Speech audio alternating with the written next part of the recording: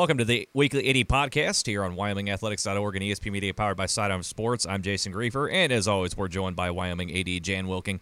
Jan, good to talk to you again. Very busy week we had last week.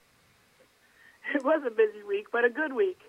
Overall, a good week. So we'll take those anytime. Absolutely. Let's get right into it. Let's start on the pitch and start with your boys' soccer team, and we'll two big wins over the week and to get to the regionals, which we'll talk about here in a little bit. But let's go back to the first one. We were talking about this last week. A big matchup, a rematch with Summit Country Day, the four-time defending state champions. You're able to knock them off 1-0 to advance to the district final. And we'll talk about that here in just a moment. But let's talk about this match against Summit Country Day. Big win there, winning on a PK. And I got to give credit to Austin Snowden, your keeper. I mean, the guy just absolutely stood on his head the entire night. Yeah, he had an amazing game. I mean, certainly you could point to 4 or 5 students who really stood out, but Austin Snowden, there were a couple saves that he made. I really don't even know how he did that. It was absolutely amazing. So, you know, big-time players make big-time plays in big games, and that's exactly what he did. So it was really fun to watch and be a part of.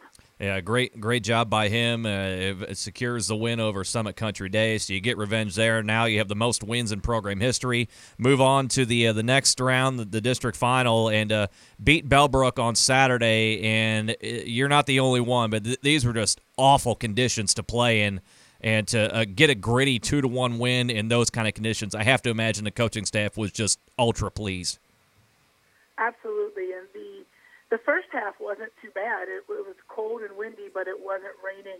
It started raining about halftime, and by midway through the second half, it was just a downpour. And as you said, we weren't the only ones. I think every soccer game, and certainly earlier that day, cross country, had to fight through some adversity as it came to the weather. But we were able to pull it out.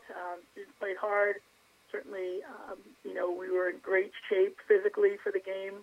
And I think a lot of that makes a difference when you get to this time of year.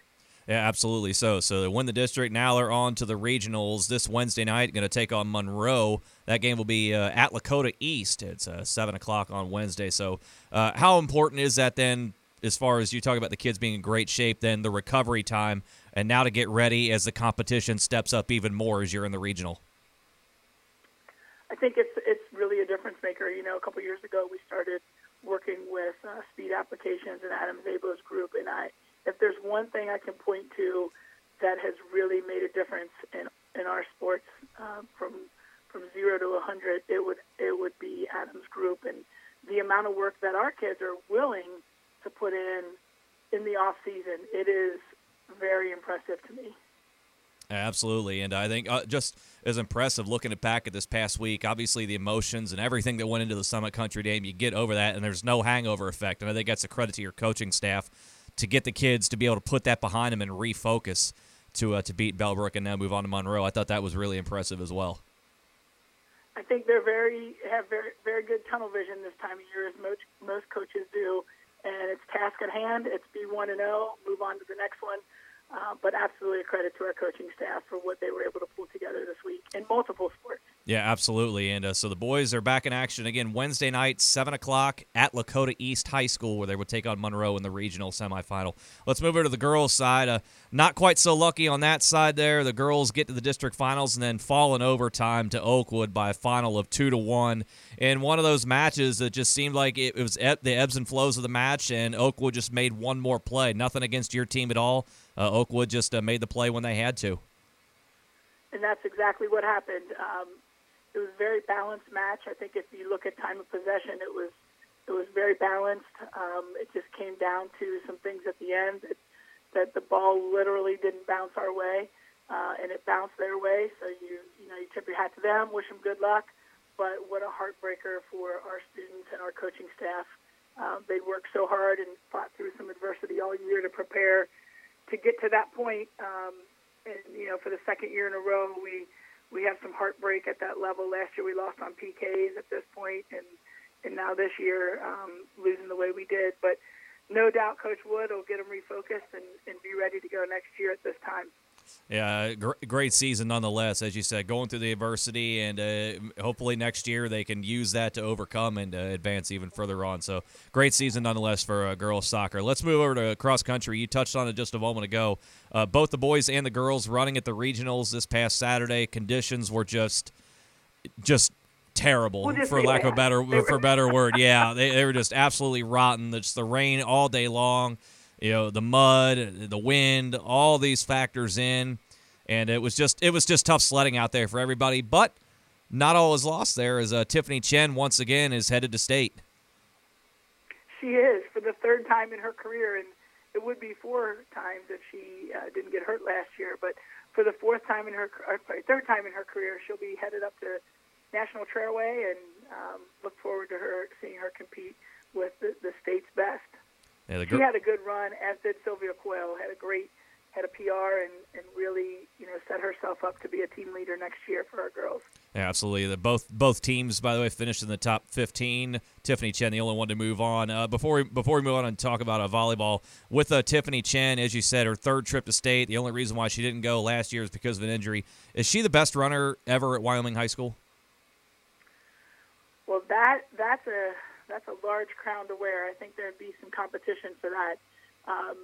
We have had a storied running program, and when you look at some of the students who have gone through and their times and what they've gone on to do, Friday night we inducted a person into the Hall of Fame who was an Olympic runner, so male, David Payne, but still, when you think about Emily Stites, when you think about Riley Barr, those are some pretty good runners, and Tiffany certainly fits in that conversation. But I'm not sure I'm ready to say anybody's the best anything at Wyoming High School all the time. Understandable. My snapshot. Yeah, understandable. For a few years. Sure, absolutely. But that's not a bad problem to have. But also with Tiffany to be in the conversation, even that alone speaks to her talent.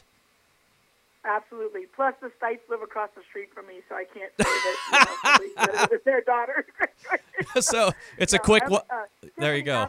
Absolutely belongs in that conversation. So it's a quick walk across the street and a knock on the door and say, "Hey, what's up?" Right. So we don't want to cause any strife there. You've had a lot of talent there. Let's just put it that way. Let's move to volleyball. They take care of business in the district, beating Alter in the final. Tough road to get there, though. Had to go the distance against McNick in the semifinals, so they get there, take care of business against Alter, and now the competition really steps up this Thursday. They're going to take on number 1 Bishop Fenwick, who's only lost 1 match all season long. Very tough hill to climb, but I think the challenge that they were able to overcome in the districts can only help them, beating McNick and then Alter. Yeah, Alter certainly is always a formidable opponent for the Cowboys in all sports. I feel like we're on the tour of the GGCL right now, co-ed group, but that's the path you have to take in Southwest Ohio, and it's hard, but it's the way that it's written, and we're not going to back down from it. But all credit to Fenwick; they're a very good team, and we'll do our best to put our student athletes in a position to win. I'm sure Coach DeLong will have some ideas as to how to negate some of their outstanding student athletes, but we'll for sure be ready to play on Thursday.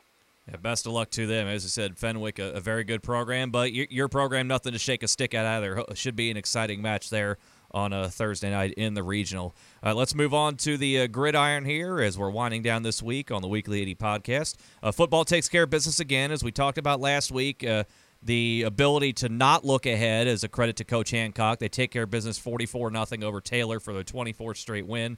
Playoffs are already taken care of, so you don't have to worry about that necessarily. But now you have everything in front of you this week. You're taking on Indian Hill this week for the league title. Indian Hill only has the 1 loss on the year, and that came to McNick in week 2. They're unbeaten in the league. You're unbeaten in the league. So this is really everything that you want in week 10 of the regular season, is it not? And those were exactly Coach Hancock's words after the game. I think it took him about 1 minute after the game on Friday night to turn the page and talk to the students on the field about what you've set yourself up for on so many different levels in terms of a home game on Friday night, playing in front of your entire community on senior night, for the league championship, for an undefeated regular season. We certainly have a lot to play for, as does Indian Hill, for sure. It'll be a great game, and as usual, as it has been the last 4 or 5 years, it'll come down to which team makes plays and can execute what their game plan is and come out with the victory. We talked here in the past, and we did specifically last week, about Coach Hancock just stressing we're 1-0 this week, we're 1-0 this week. And as you said, that's kind of the mindset he had right after the win over Taylor. So we know that's his mindset. In getting a sense from the players themselves, do you feel that message has gotten into them, or do you sense maybe a little bit of added pressure knowing what's on the line this week? I don't get a sense from the players any added pressure. You're talking about a group who the large part of which just went through a 15-0 state championship season a year ago. So they've been there, they've done that, they've had to compete, they've had to scratch and grind, they've had to overcome injury adversity in the last week or so, and so is it added pressure to them? I don't know. There's a lot of determination from this group to finish out the way that they want to finish out and to write the ending to their CHL story the way that they want it written. So we'll see. Absolutely. It should be an exciting one. Indian Hill at Wyoming, senior night, Friday night. If there's one thing that you're looking forward to in this game that your team is going to need to do to beat Indian Hill, what would that be? That is a question best served for the coaching staff.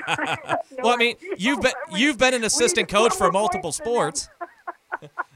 I mean, I figured you were in the film room with the football coaches too. You're everywhere else. Right, and I keep telling them I want a headset to call some plays. But so far, 7 years, nobody's dropped one off on my desk. I let our coaches coach. That's their job. Their job is to prepare the kids and determine what the keys are to the game. And I think they do a pretty darn good job of that. So I don't know what the one thing we have to do is. I know what the things that I need to do to be ready for Friday night are, but none of those have anything to do with winning or losing. So, I think if we come ready to play, which I have no doubt that we will, and execute what we need to get done, I think it will work out just fine. But you're also talking about 15, 16, 17-year-olds. So if you can figure them out, good luck.